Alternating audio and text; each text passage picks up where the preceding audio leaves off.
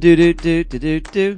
I love that the DVD had the 8-bit music on it. Yeah, on the menu. it's a nice touch. It just is. kind of really sets the tone for, well, not Nothing. the movie you're about to watch. Correct. Yeah. Da da da da da. Da da da da da. That's probably the more appropriate drop. Yeah, it honestly makes way more sense. Did you guys know that Alan Silvestri did the score for this movie? I saw that. Did see that. Did you know that going in? I was not prepared for that. I think Yeah. I saw it in passing, but I wasn't connecting dots. Was a shocking thing to learn about this forgotten film. Yes. There's a lot of interesting things about this forgotten film. Yeah, like Lance Henriksen showing up for all of one scene. That's awesome, though. You know, I remember I sent you guys a quote from the Wikipedia about how Toad could have been played by Tom Waits, I Yes. want that. which would have been a so much more interesting much. film. I want it so bad. And I was just picturing Waits in that role when Toad shows up. With that haircut. Yeah. That incredible haircut that is still part of Lizard Him's scale pattern. Right? Oh my god, this movie. What do you guys think about the concept of canceling things? We had a Twitter user A couple of weeks ago. a couple weeks ago was very afraid we were going to cancel Wayne's World. Not afraid, was mad at the prospect of us canceling Wayne's World because we asked the question in the tweet: can a character be so wholesome that their horniness is unoffensive? And I don't think we've ever canceled anything on the show, and I'm including Chinatown from a few weeks ago. Well, we're still pretty praising it. I mean, it's mostly Roman Polanski who's Yeah, needs we to be canceled canceled. him. Well, I think we're canceling the idea of canonizing things that are gross. Like, Yeah. you can Right. still watch them. You should still talk about them. We are not the arbiters of the culture. I think, I mean, Wayne's World is definitely a different time. for And you sure. have to look at it through that lens. I know there was that. I didn't even read it, but I saw enough hate tweets and responses to the Heathers hot take that dropped, where I guess some millennial watched Heathers and completely took the wrong ideas from it and called it problematic. And yeah, if it came out today, we could probably have that discussion. But Yeah. Yeah, the late '80s, early '90s were a completely different time, and cultural was different. I think we talked about that when we talked about Heathers. Yeah. I think we, Yeah, I we, did. we Yeah. tried to do a good job of being like, look, this shit does not I work mean, anymore. yeah, There's a we- reason the TV version of this that tried to be contemporary failed. I mean, realistically, I should probably cancel most of MGM's productions from the 30s to the 50s. Oh, yeah. All of Bob Fosse's movies, probably. Yeah, I mean- yeah, I've seen the trailers for that TV show. And I think we've long kind of argued that if you're not comfortable watching something, hey, yeah. But, Yeah. different strokes, different folks. Yeah. Absolutely. So just because we come down very hard against something like morally speaking, that means cancel. Yeah, do whatever you want, dude. I don't know. It's a weird thing to think about. The idea that a take on something has to be like some sort of a hammer of definitive opinion. I tell you, we're not going to be canceling the Super Mario Brothers. No, we are not. Welcome again to the Good Trash and Honor Cast. We gather around a table and we discuss the films you'll never discuss in a film studies course. This week's film is the Super Mario Bros. Movie, like the Warner Bros. Yes. Abbreviated in the same sort of way. And it's a good time. And we're going to be talking about this film, but let's introduce ourselves. I'm still Dustin. I'm still Arthur. I am still Dalton. We're back. And if you see the cops, you better warn us Super Mario Bros. I'm glad we got that No, if it Infinity doesn't Gauntlet work. back. Yeah, do we want to break kayfabe real quick and thank our guest hosts last week for getting us out of Endgame or whatever's going to happen in a couple weeks? Yeah, they defeated Thanos, and we have rematerialized. Which is And, good. Yeah, It was very nice of them to hold the fort down for us while we were gone. they did great work in the multiverse. Yeah, special thanks to Kirsten Thurkelson, Aaron Demos, and the very wonderful Alexandra Bohannon for holding down the ship for us. They told you where you can find the things they make on the internet at the end of last show, but Aaron does a podcast called Bad Girls Die First. Kirsten writes stuff for our website at goodtrashmedia.com. She does the Frightful Film column and has guest hosted a bunch. And Alexandra Bohannon does soundtrack over at thecinematropolis.com. So yeah, go check out their stuff, and thanks again for hosting last week. You guys are awesome. It was nice to have a week off. It was very good. I enjoyed it. So, in case you're tuning into this show for the very first time, though, this is not a review show. It's an analysis show, and we are not going to run away from spoilers at all, ever. So, if you have not seen this 20-year-old movie, Almost 30. almost, Very close. golly, math is hard. Anyway, it's an old movie, so it's been around for a minute, and Technically classic. turns out your princess is in another castle, and we're going to talk all about that kind of stuff. So, you have now been warned, but let's go ahead and begin with our synopsis. Let's hear that from Mr. Arthur Gordon, please. Roughly 65 million years ago, a meteorite fell to Earth, destroying life as we knew it. But what if? In its impact, the meteorite created a parallel universe where humans evolved from lizards. In this world, the evil Koopa, played by Dennis Hopper, seizes control of Dino Hatton, a parallel of Earth Prime's New York City. Koopa wants to rejoin the two worlds and reign supreme over the lizard men and Earth's population. But to succeed, he needs the remaining fragment of meteorite and the abandoned Princess Daisy, Samantha Mathis, who was left on Earth Prime as a child, uninformed of her true heritage. Koopa's henchmen / cousins Spike and Izzy travel to Earth Prime to kidnap Daisy. All the while, Daisy meets Luigi, played by John Leguizamo, and the two strike up a relationship. After being kidnapped, Luigi and his brother Mario, played by Bob Hoskins, follow after to save the princess and defeat Koopa. That I've seen this movie, and that all sounded like word salad. It Yes. just sounded like your brain stopped working, and you were just throwing random things out. This movie makes no sense. It's incredible. Not a bit. Not nary a bit. So, well, there you go, dear listener. That's the show. Let's review it really quick and talk about whether we like it or not. Hey, Arthur, do you like the Super Mario Bros? I kind of do. It is a fascinating cultural artifact that I've kind of been like, I mean, it's become the butt of all of the jokes.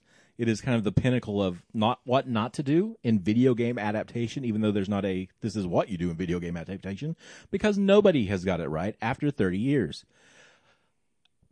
But it is fascinating. I think it honestly is a good adaptation when you really dive into upholding the spirit of a work wherein two plumbers try to save a princess in an alternate reality.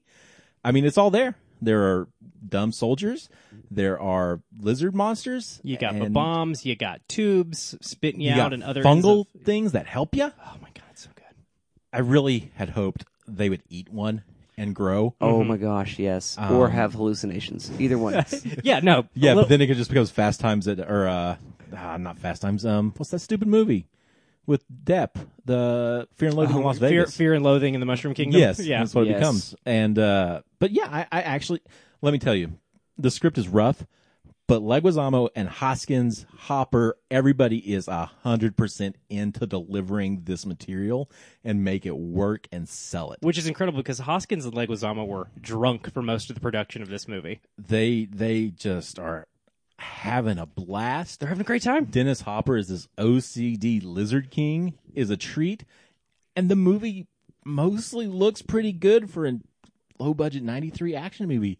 Yoshi looks great, and I know a lot of the crew from the puppeteers and stuff from Jurassic Park had come over and hung out, and we were like, hey, you guys should come help us out at some point. No kidding. Or something along those lines. So, I mean, That's cool. yeah, I mean, a lot of it does look really good, and I mean, relying heavily on a lot of those practical effects and the smaller sets really works. Some of that, background projection when they're falling through dimensions and stuff doesn't work as well, but for a movie from that time period, and I think that was one of the things mostly praised when this was released was the look of the film, and I think, yeah, it holds up.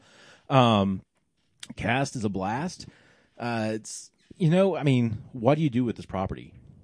Any of the games, I mean, there's not really a narrative there. I mean, you save the princess from the castle. That's it. You catch some stars. You blast some goo with a water cannon. Depends on the game. You play tennis. Sometimes you're a doctor. There's no plot to speak of, though, yeah. But, I mean, this is a children's movie, and I think it's mostly effective. Now, that being said, when I was 8, 6, however old I was when I watched this for the first time, I probably was very confused as to why there weren't bricks being crashed and dinosaurs actually walking around.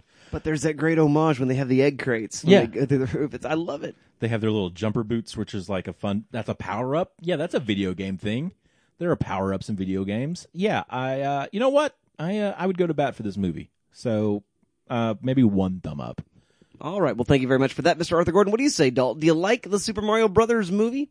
I have so many feelings about the Super Mario Brothers movie. This is a film, Arthur, you called it a children's film. I don't know who this movie's for. It was definitely made by people who who either had never played a game or didn't give a shit. And in either case, cool.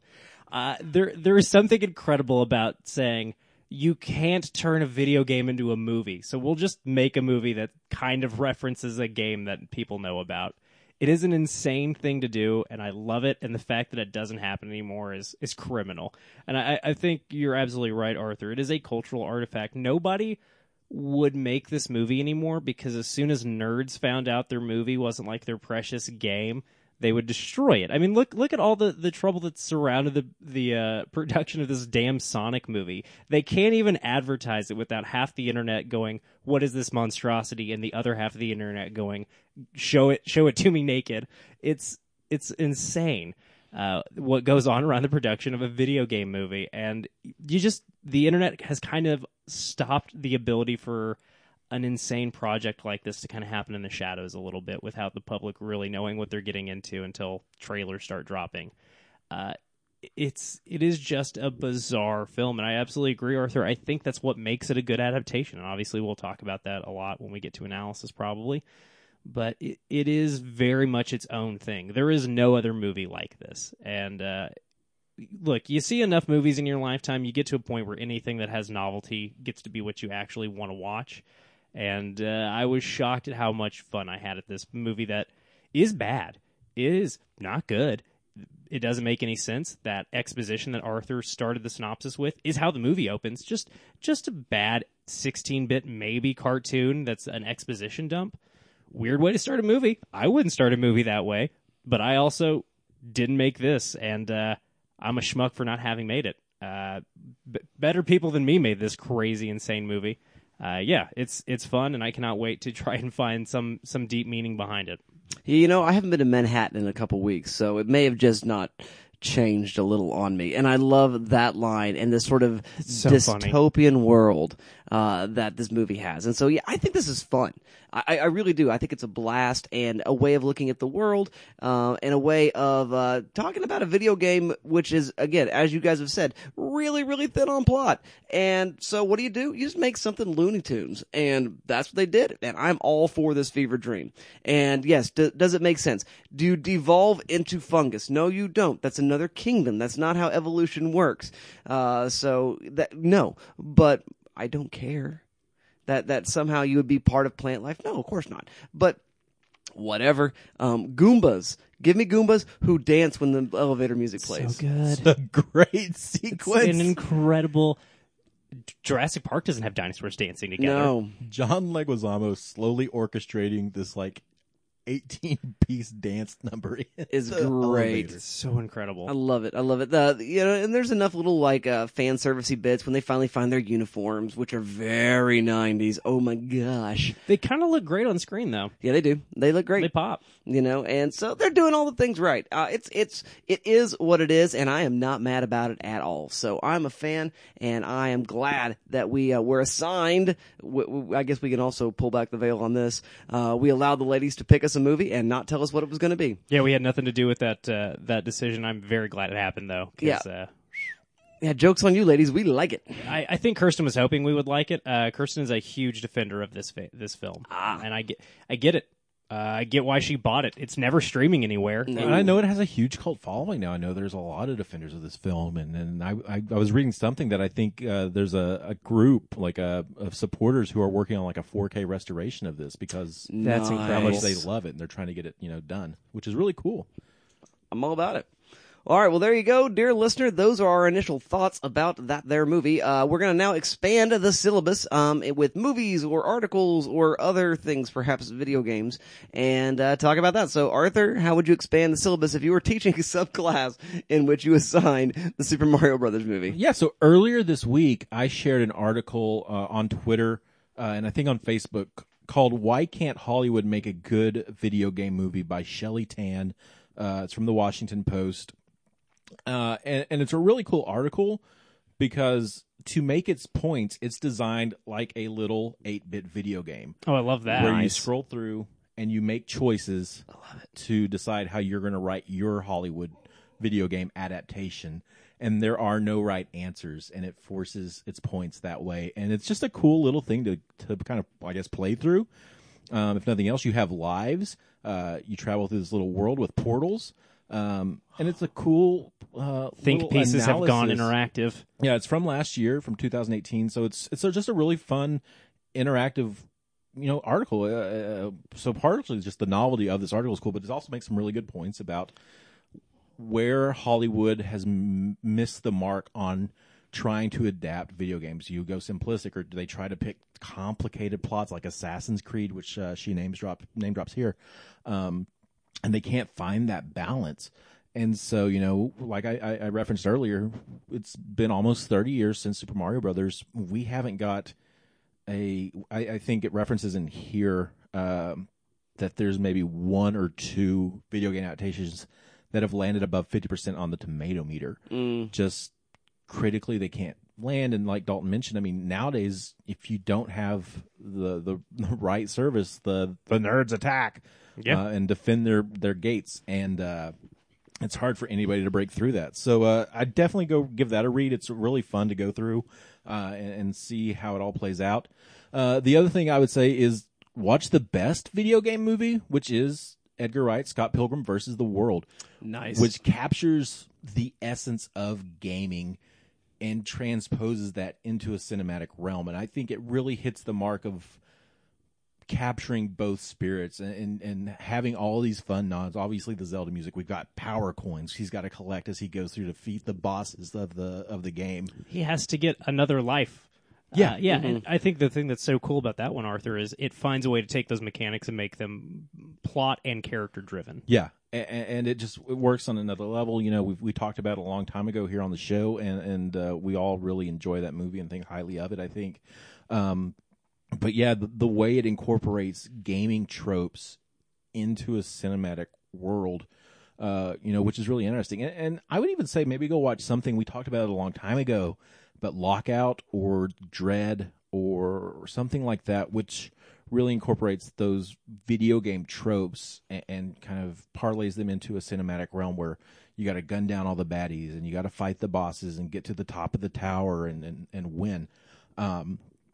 It's funny to see how much, we think a lot about how much cinema has influenced video games and then the very cinematic drive that they take now. You think of something like the new God of War, which is designed as a one single take that follows you as you play through this game, which is a very artistic cinematic storytelling trope. But we don't often think as much about how video games have kind of impacted cinema, I think. And we see it a lot more, I think, with action films, where those things are prevalent. But it's a fun discourse, I think, between those two mediums of video game production and cinema.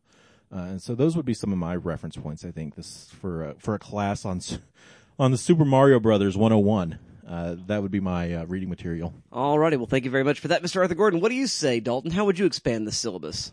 Well, I think Arthur makes some great points, and I assume that article makes similar points. But I'm not the first one to say this, and again, I'm sure the article makes this broader point. But I think part of the difficulty here is most video games, especially the huge hits that people go, that make studio executives go, somebody might pay to see this in a theater. Most of those video games are riffs on cinema plots. And I think that's why, as Arthur mentioned, we focus so much on how cinema influences video games, because every film that I can think of off the top of my head, Resident Evil, is based on the game Resident Evil, which is heavily influenced by George Romero's work. That's the first off the top of the dome. The first bit of syllabus for my class, Mortal Kombat, also from 1993, just owes a huge debt to Bruce Lee's Enter the Dragon. Mm-hmm. I mean, that's just the plot of Mortal Kombat, is the plot of Enter the Dragon, more or less. And I think that is a huge part of the problem is, at the end of the day, a lot of these video game movies end up being loose retreads of films that inspired the video games that then inspired the movies. It's a tricky cycle to get stuck in. But I think the best way to try and engage these questions is, as Arthur mentioned, let's look at when it works. And I think, is it 93 or 94 that Mortal Kombat comes? Actually, it's 95, I think. I don't know. It's a little bit later, yeah. But 95 is Mortal Kombat, I think, does the exact opposite thing that Super Mario Brothers does. It's also bad. It's also fun. And instead of being nothing like the video game it's based on, it's a lot like the video game it's based on, minus the graphic violence, which is probably the right choice to make in a film format, although You know, I'm all about look, it. I'll go see anything, man. You know that. But I think that film does a really great job of kind of taking the iconography of the original work, trying to transpose it into film, trying to carry a tone that is both hilariously winking and also extremely self-serious, which I think that's a big selling point of those video games, that franchise rather. So again, I think Mortal Kombat from '95 is a great place to start, to just kind of look at another example of what's going on in the early '90s, these very first attempts to make that video game to screen adaptation. I just think it's an interesting counterpoint. Again, also bad, also a ton of fun to watch. Next up, let's take a look at Christopher Nolan's Batman Begins. Another film that says, thank you for this intellectual property. I'm going to throw out all the things that I'm not interested in whatsoever and just have fun with the stuff that I think is cool. And sometimes that's the best way to adapt a property that's not yours. If you're playing with an existing IP, sometimes you just got to say, what in here is interesting? What in here helps me look at the questions I want to play with? And also, how do I disregard things that nerds care about? Which is always a funny thing to do. Sometimes people like it, sometimes people don't. Trying to guess what people are going to get upset about is a fool's errand. Just make your damn movie and make it the movie that you want to make. And I think Batman Begins and Super Mario Brothers share that DNA of just going, well, we can't please all the people. Let's get wild. Speaking of getting wild, this movie throws so many tones together and so many different production designs and visual influences. I got to recommend something I just started getting into. It is the anime JoJo's Bizarre Adventure. Speaking of Bizarre Adventures, it's weird that I'm recommending anime on this show. I know I got a lot of mileage out of that bit of me thinking all anime is trash. Well, it turns out some of them are good. Fine. I admit it. Anime's good. Would you say they're good trash? I would say they're good trash, Arthur. And JoJo's Bizarre Adventure is the finest and most delicious trash. I made Dustin watch a little bit of it with me the other day. I was a fan. Yeah, it's our friend of the show and co-host of the Praise Down, Heath Huffman, says it's Lord Byron anime. Alex Sanchez also has some very good bits that I cannot remember explaining what it is. I'm dropping the ball here, unfortunately. But both of them, shameless plug, go watch the Praise Down or listen to the Praise Down. Both of them highly recommended it to me. And yeah, it finds a way to take this gothic English lit tone and like filter it through the anime tone meter. And it just turns into something way different and way sillier and way wackier. And again, I think that Japanese artists taking this European art and doing something different and unique that's very much of their own culture is a really cool move. And I think a Hollywood studio taking a Japanese video game and putting it through the machine that is early 90s Hollywood is an equally interesting exercise in how a culture and a medium removed will completely alter what a story looks like. I just think it's an interesting thing that we don't get very many examples of, I would say, outside of the crossover between samurai films and westerns that we talked a lot about earlier this year in our Western Marathon. I think that's the best example of it. But I think these are weirder, funner examples of it to pair with each other. I think that's where we're going to end the syllabus. I had some other ideas, but I'm feeling good with what we've got. It's a lot of homework. Dustin, what about you? What are you making the kids read? Okay, so yeah, first thing is a couple essays, and this first essay is not as related as Henry Jenkins's transmedia storytelling essay, in which you're finding that stories and narratives are being told across various types of media. So we got a video game, with whatever narrative that is. We've got film here. The sort of example that they use in the essay is the Matrix movies, because we've got also the Enter the Matrix video game, and then we've got sort of web episodes. We've got the web page, and all of these other ways in which the narrative is sort of being informed and doing other things besides the direct-to-home video Animatrix. All of that stuff are various ways that the story is being told. And they talk a little bit about TV and examples used of Indiana Jones. There are some comics. There is the Young Indiana Jones Chronicles TV series, those kind of things, and how there's a collaborative nature in the storytelling methodology here. And I think that's what we're seeing with Super Mario Brothers. They just ran off and did their own thing. The movie is not the video game, but it kind of is. Yeah. And so it's not a perfect fit in the same way, because it's not sort of from front to end sort of designed designed, and there's like the superintending kind of vision. It's collaborative insofar as like you do your thing, and we'll just consider it all weirdly their own individual sort of hermetic canons. And so that's the first thing. And then Robert Stamm's Dialogic of Adaptation, I think, would be another interesting essay to read. Just the idea of what do you do when you make an adaptation? As you move from one medium to another, in this case we're using a video game, which is another visual medium. But as you're doing that kind of thing, there are certain rules and there are certain approaches that can be taken. And to talk about faithfulness and what that actually looks like in the case of an adaptation like this. Because this may be a pretty faithless adaptation, but it may be more faithful in ways than you might expect. And so I think that would be grounds for some interesting conversation. Also, play Super Mario Brothers, the original, yes? Get an NES or an NES emulator and play the old school, the original game. I actually played it a few weeks ago, and I was terrible. It's a hard game. I'm not reactive enough to do some of those jumps across pillars and stuff. These platforms are I just give you slide trouble. off the other side, or I misjudge the length, and it's fun.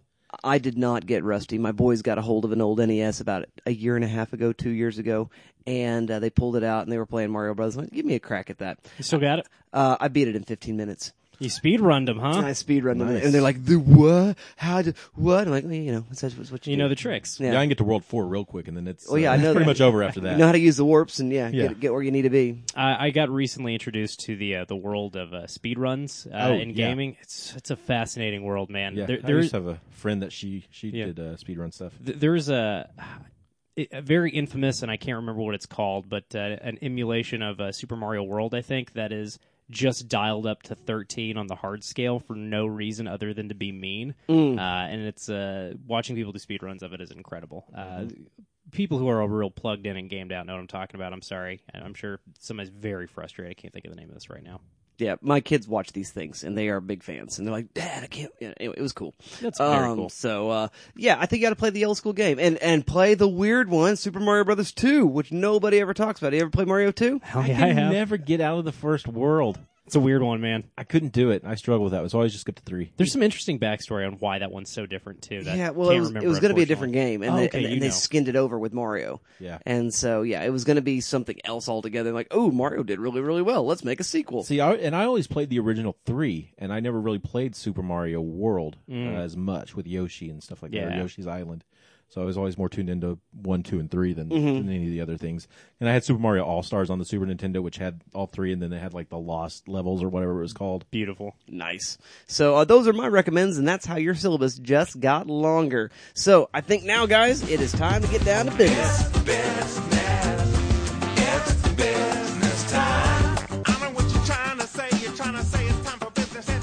And that business is, as always, analysis. And I'll be curious to hear what you guys have to say because Me too. It's challenging, analytically speaking. I am glad that in the 90s, a future world was envisioned in which a despotic ruler with strange hair who lived in a tower. Obsessed with germs. Obsessed with germs, and his hands, and the And a destruction. familiar hairdo.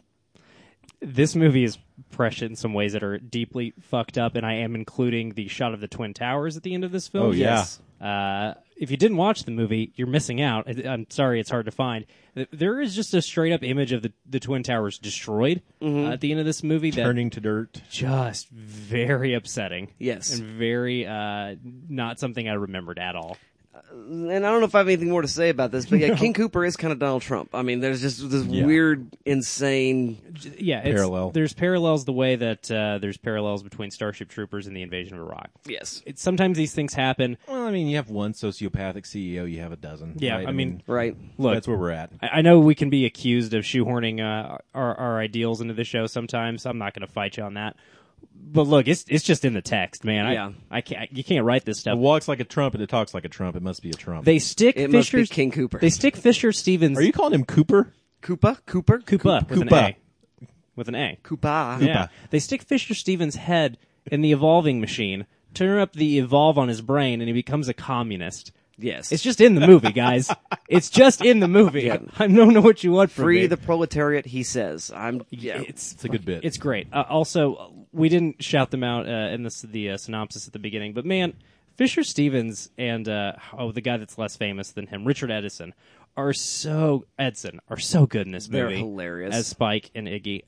Ignatius. Ignatius, you're right. I'm so sorry. Call him by his Christian name. They're wild. And are given the responsibility of carrying a lot of the plot of this movie.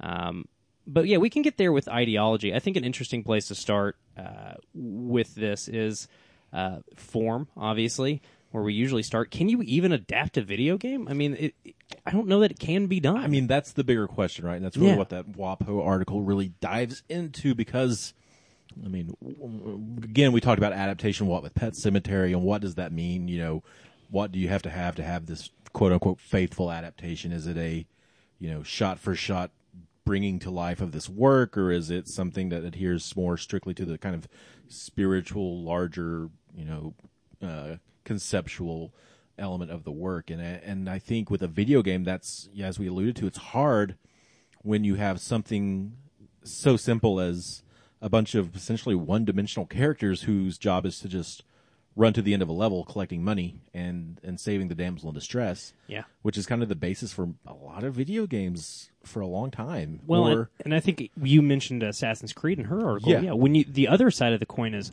tons and tons and tons of lore. Yeah. That trying to explain any of it to an audience is just immediately going to bore them. In a video game, you can just throw a player at a series of fun action set pieces and then give them lore a little bit later on. Mm-hmm. Yeah. And you're sitting down to a 30 to 120 hour experience. You're fine getting an exposition dump every once in a while. And I think my big push here with this movie as a good adaptation is I think it takes those core elements and reflects the kind of overarching conceptual nature of the Super Mario Brothers, which is just saving the damsel in distress. And I mean, you've got the power-ups, you've got the Goombas. I mean, you've got King Koopa, who is this lizard king, and you just try to dress it up as much as you can to stretch it into 90 minutes, an hour and 40 minutes, and make it work. And I think it does that, and in interesting ways. And I mean, you talk about tonal shifts, but you're playing Super Mario Brothers. You go from World 1-1 to World 1-2, and I mean, you're in like the underbelly dark side of the Mushroom Kingdom. Yeah, you go straight to hell in the second world. Yeah. Hey, is King Koopa and Bowser the same person? I don't know a lot about Bowser Mario Koopa, lore. right? I think so. Bowser Koopa. That's He's a Koopa. There's a whole family of Koopas, and Bowser's the main Koopa. That's a surname. You know what? We should have mentioned on expanding the syllabus. I just remembered that Polygon did a video about this where Brian David Gilbert just breaks down all of the armies of Bowser into Air Force, Navy, and Army. Oh, that's funny. He goes through all of it, Arthur. Wowzers. It's insane. And we really delve into that mythology more in Super Mario 3 when we start seeing the children of Koopa, who are the different little mini bosses true. that you fight on your way to the last world. That's where we meet Iggy and Spike. Yeah. I don't have a brain for the lore of a Mario game. And so I think Daisy comes from 2, right? Where does she enter? Because she becomes canon later in the games. Yeah, she's much But later. I don't know if that's because of the movie or if she came in the games. I want to say 2, but I could be wrong. Oh, Maybe no, it is the movie. It's Princess Toadstool in 2 because she's one of the characters you can play as because she floats. Yeah, that's Peach. Yeah, Is it Peach? Yeah. Peach and Princess You got Toadstool are Luigi, the same Peach, person. Toad, and Mario. Man, yeah, maybe Daisy doesn't show up. I think she might be like Waluigi. She doesn't show up till like way later when they Maybe. need more palette swaps for tennis and go-karts. So you referenced the adaptation article earlier. Right. Where do you see this fitting as an adaptation of a video? I mean, do you think it works? I think it works because it is not going to be a slave to the narrative. I mean, there's like an experimental art movie version of this out there somewhere where Mario and Luigi keep repeating the same sort of set of feats, only slightly variations. Just Groundhog's Day. Yeah, exactly. And and again, they keep finding out that their princess is in another castle. Like, I kind of want that movie, but that would be not. It would not do well. I mean, this movie didn't do great, but it would do even worse. It'd be far less successful. So what they're doing with it, though, I think it's fun, and again, it's design, and they're doing cinema. I mean, again, we talked about production design earlier on and special effects in this film. This is crushing that, and so they are definitely moving towards cinema as opposed to sort of being, killed by the sort of roteness of faithfulness. Well, and I think what you're getting at, Dustin, is the thing that caused the 90s to sleep on this movie. And Arthur, you brought up earlier the very low Rotten Tomatoes score on basically all video game movies. and this kind of ties into where we started this episode with a conversation about canceling things and letting opinions be set in stone, right? Because when the culture decides that a movie's a piece of dog shit, it takes about 40 years for people to start reevaluating it. Sometimes not as much. In the case of Speed Racer, it only took about 10 years. I think with the internet, these cycles are going to get shorter. But when the culture writes a movie off, it's just a bad movie until some brave idiot decides to write an article defending it. Or publish a book about this whole genre of films that people thought were bad. It happens all the time. But we get locked into thinking, well, the Super Mario Brothers movie is bad because we didn't get it in 1993. And after 30 years of video game movies, I think it's safe to say the Super Mario Brothers movie is probably one of the best video game movies because it is, as Dustin mentioned, approaching cinema. It is trying to be its own weird piece of art, if you can call a movie like this art, and I think that's kind of the whole thesis of this show. So I'm going to say, yeah, you can, especially when it's this weird. Well, and when they're working on the screenplay, there was like this moment where somebody says, you know what, let's do it like Max Headroom. And yes. Well, and then also somebody said put more sex in it, which is a thing that happened and just got left on the cutting room Yeah, they were floor. supposed to be strippers. Yeah, John Leguizamo and Bob Hoskins, as we've mentioned, drunk, also very confused by what was going on set, which is probably why the drinking happened, because they were like, well, time to enjoy Paycheck. Yep. And some fun stunts. Is there anything really you think to say about maybe family units in the early? I mean, the big thing here, I mean, this is really Luigi's tale more than Mario. Luigi's kind Which of is our a entry. departure, right? Because Yeah. it's Mario's movie, or Mario's video game, rather. Yeah, and so we have Luigi, but we find out that he's been taken in. He was abandoned and taken in by Mario.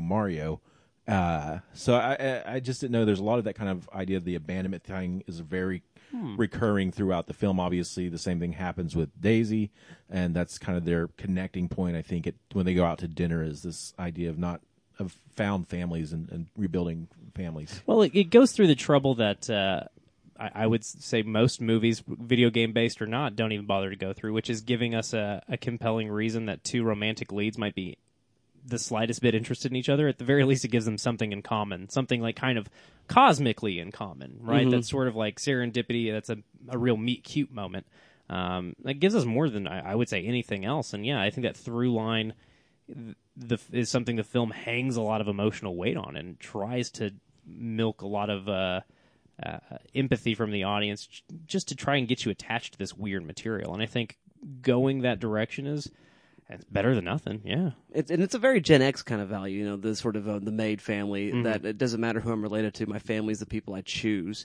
And so it's definitely sort of playing into that friends, or singles, that kind of. Yeah, which is something that came up last week on the Captain Marvel episode when they talked about Maria Lambeau and Carol Danvers and that found family unit. Well, and I think they very smartly last week brought up found family as very much something that is important to queer communities, and that being a huge part of that. And I wouldn't go as far as to say, well, I think a queer reading of Captain Marvel is definitely right there on the surface.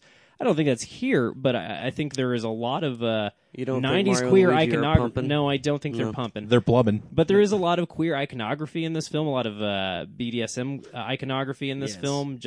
And again, that's a very 90s touch of taking subcultures and just using them to show, isn't the world wild? Isn't this different than regular life? But it's, it's aesthetically an interesting choice. I think you could make the argument it's as problematic as it is interesting just because it's, co-opting something that doesn't belong to the movie. But, look, anything that makes a movie weirder, especially when it's a studio film, is something I'm usually a fan of. So I have mixed feelings on that. So let's talk about the fact that we do not have this sort of damsel in distress narrative. That this the way this movie would be made if it was being more on the faithful line is that Toadstool would do nothing. Right, or Daisy in this case. She would do nothing at all except for wait and pine in the castle for Mario and Luigi to show up, beat the dragon.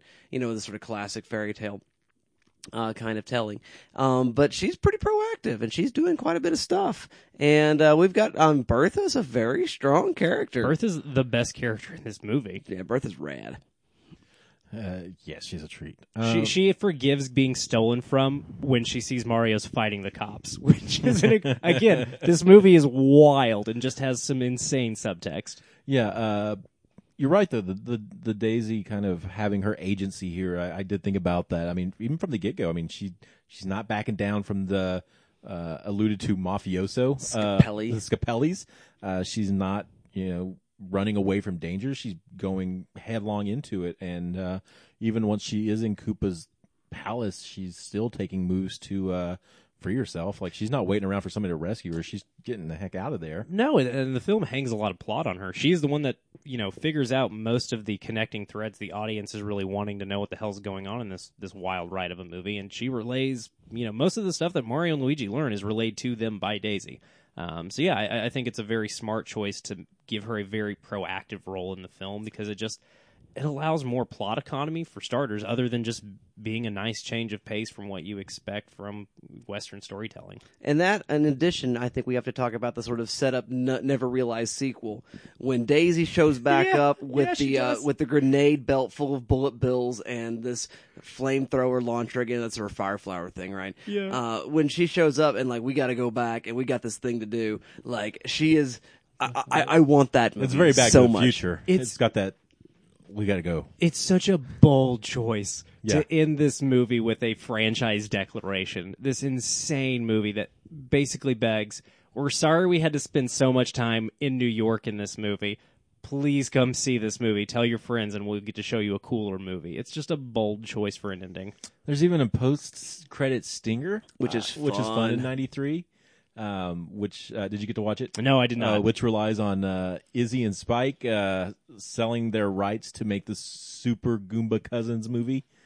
That's amazing. Yeah, and they're met by two, I believe, Japanese investors who want to tell their story, and it's a fun little That's twist. insane. Are you serious? Yeah, It's great. Yeah, it's That's- a fun little beat. That's wild.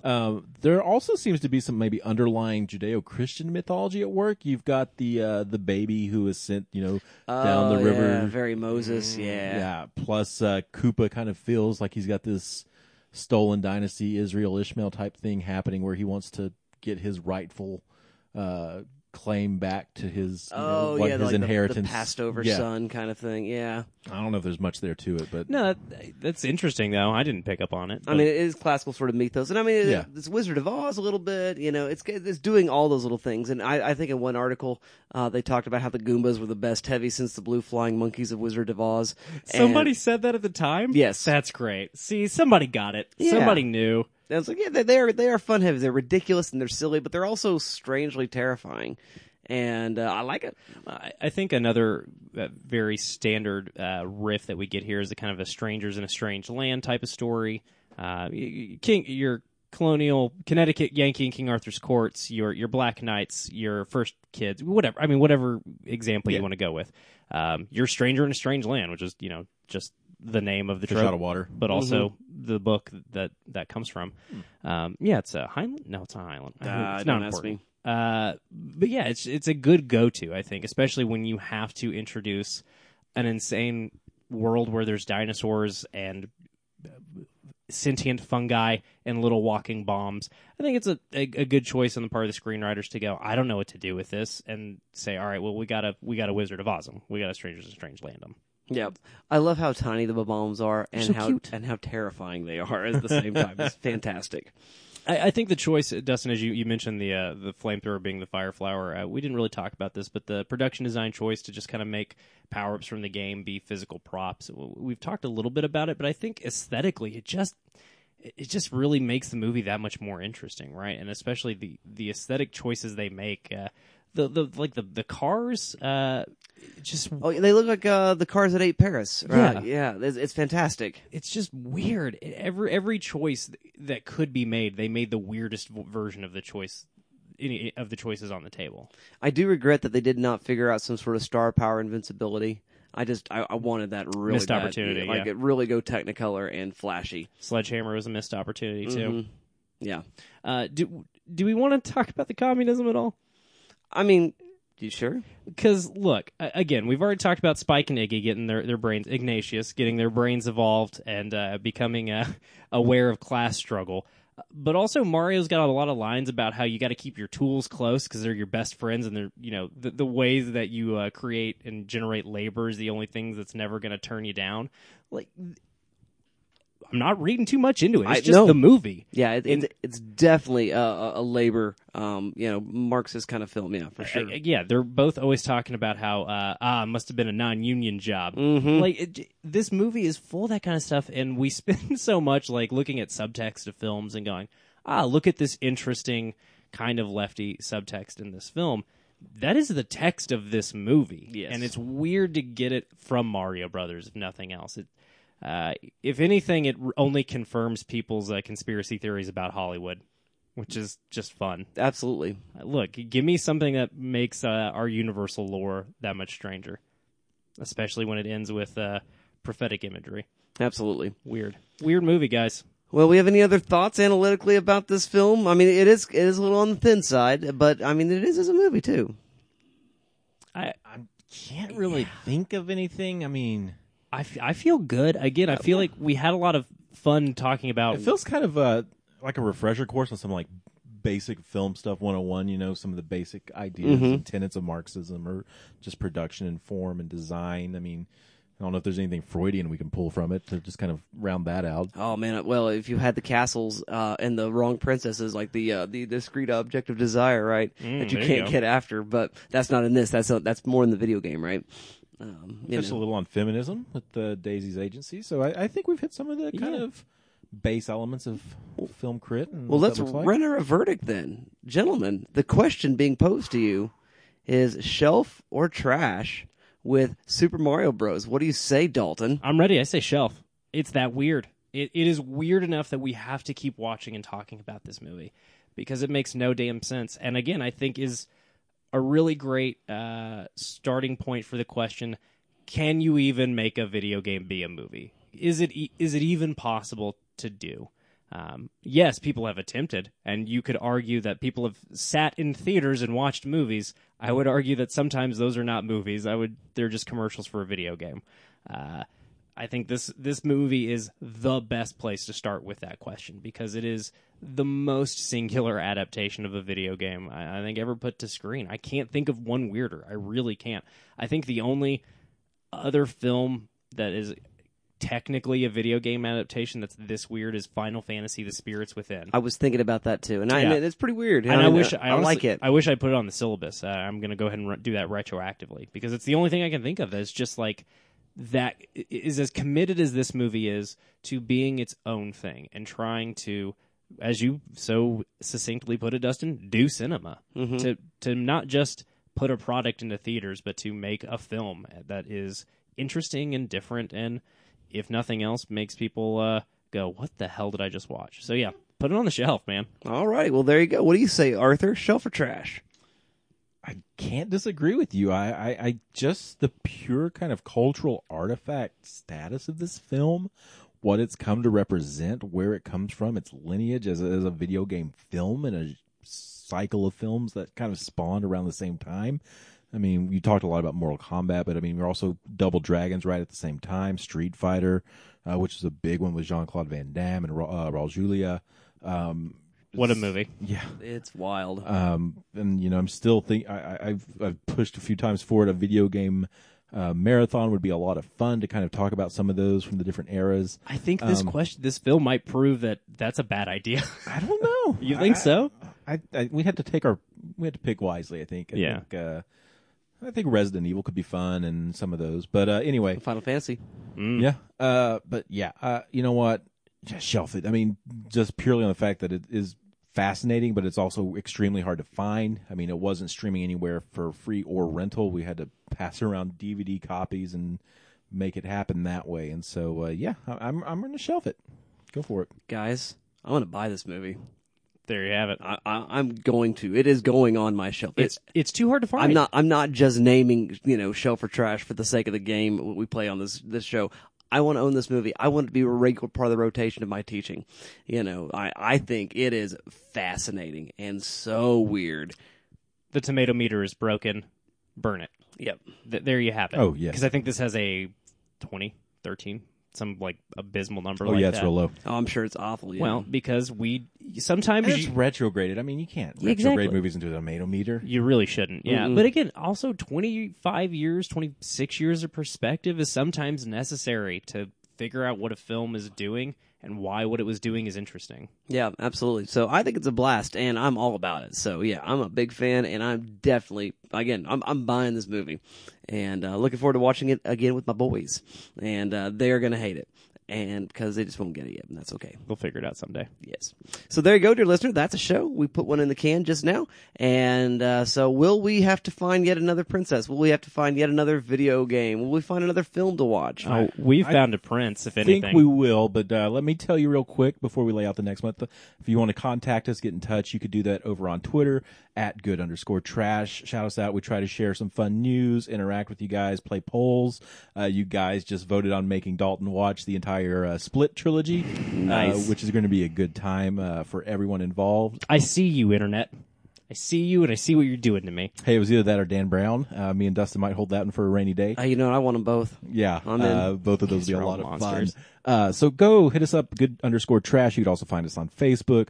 You can send us long form feedback if that's your jam at goodtrashgenrecast@gmail.com. You could also, if you want to support the show, there's a couple ways you can do that.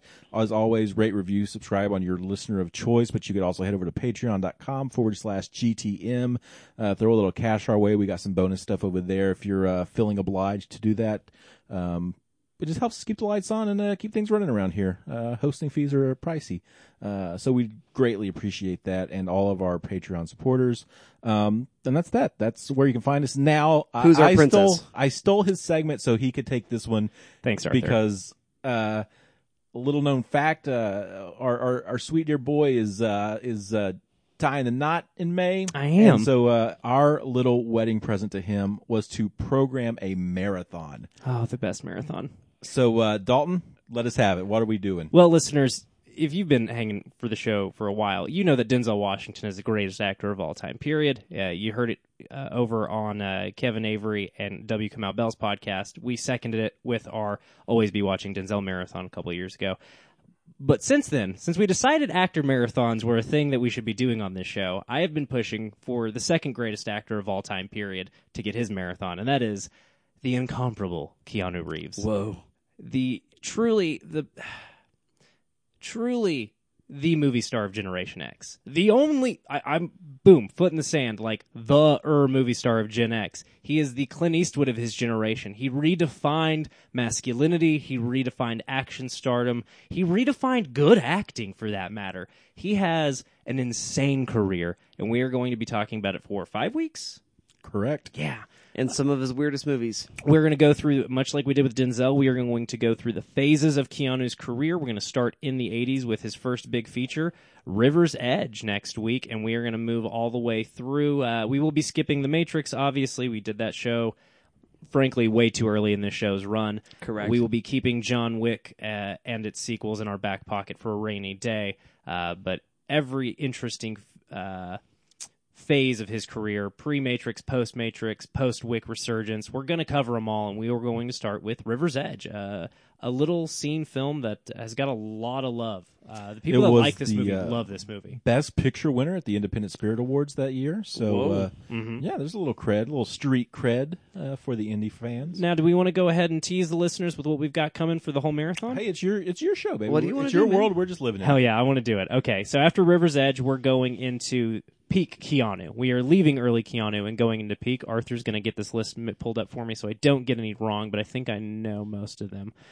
So after we leave River's Edge, we are going to Speed. We've been dying to do Speed on this show for a very long time, so Dennis Hopper is going to be back here in just 2 weeks for Speed. Okay, the other great Gen X movie star, Sandra Bullock, also obviously in that film. Then we are going to follow it up with what we've got in the post-Matrix oeuvre of Keanu, and that is Richard Linklater's A Scanner Darkly. Look, when you make $1 billion making an action trilogy, you follow it up with starring in a weird indie movie where they cartoon all over your face. Then we are going to watch some pre-John Wick fare. Keanu had a weird stretch from like the late 2000s till John Wick. But during that time, he directed a movie called Man of Tai Chi starring Tiger Chin, who he became very good friends with making the Matrix movies. And we are going to close it out with the post John Wick era of his career, and the film Destination Wedding. To further memorialize my nuptials, we're going to watch a movie where him and Winona Ryder are real cute together. So that's what you got in store for the next 5 weeks, listener. I am so goddamn excited for this marathon. Yeah, I am all about it. So that's what we're doing, guys. You keep watching, we'll keep talking, and we'll see you all next time. I'm not afraid.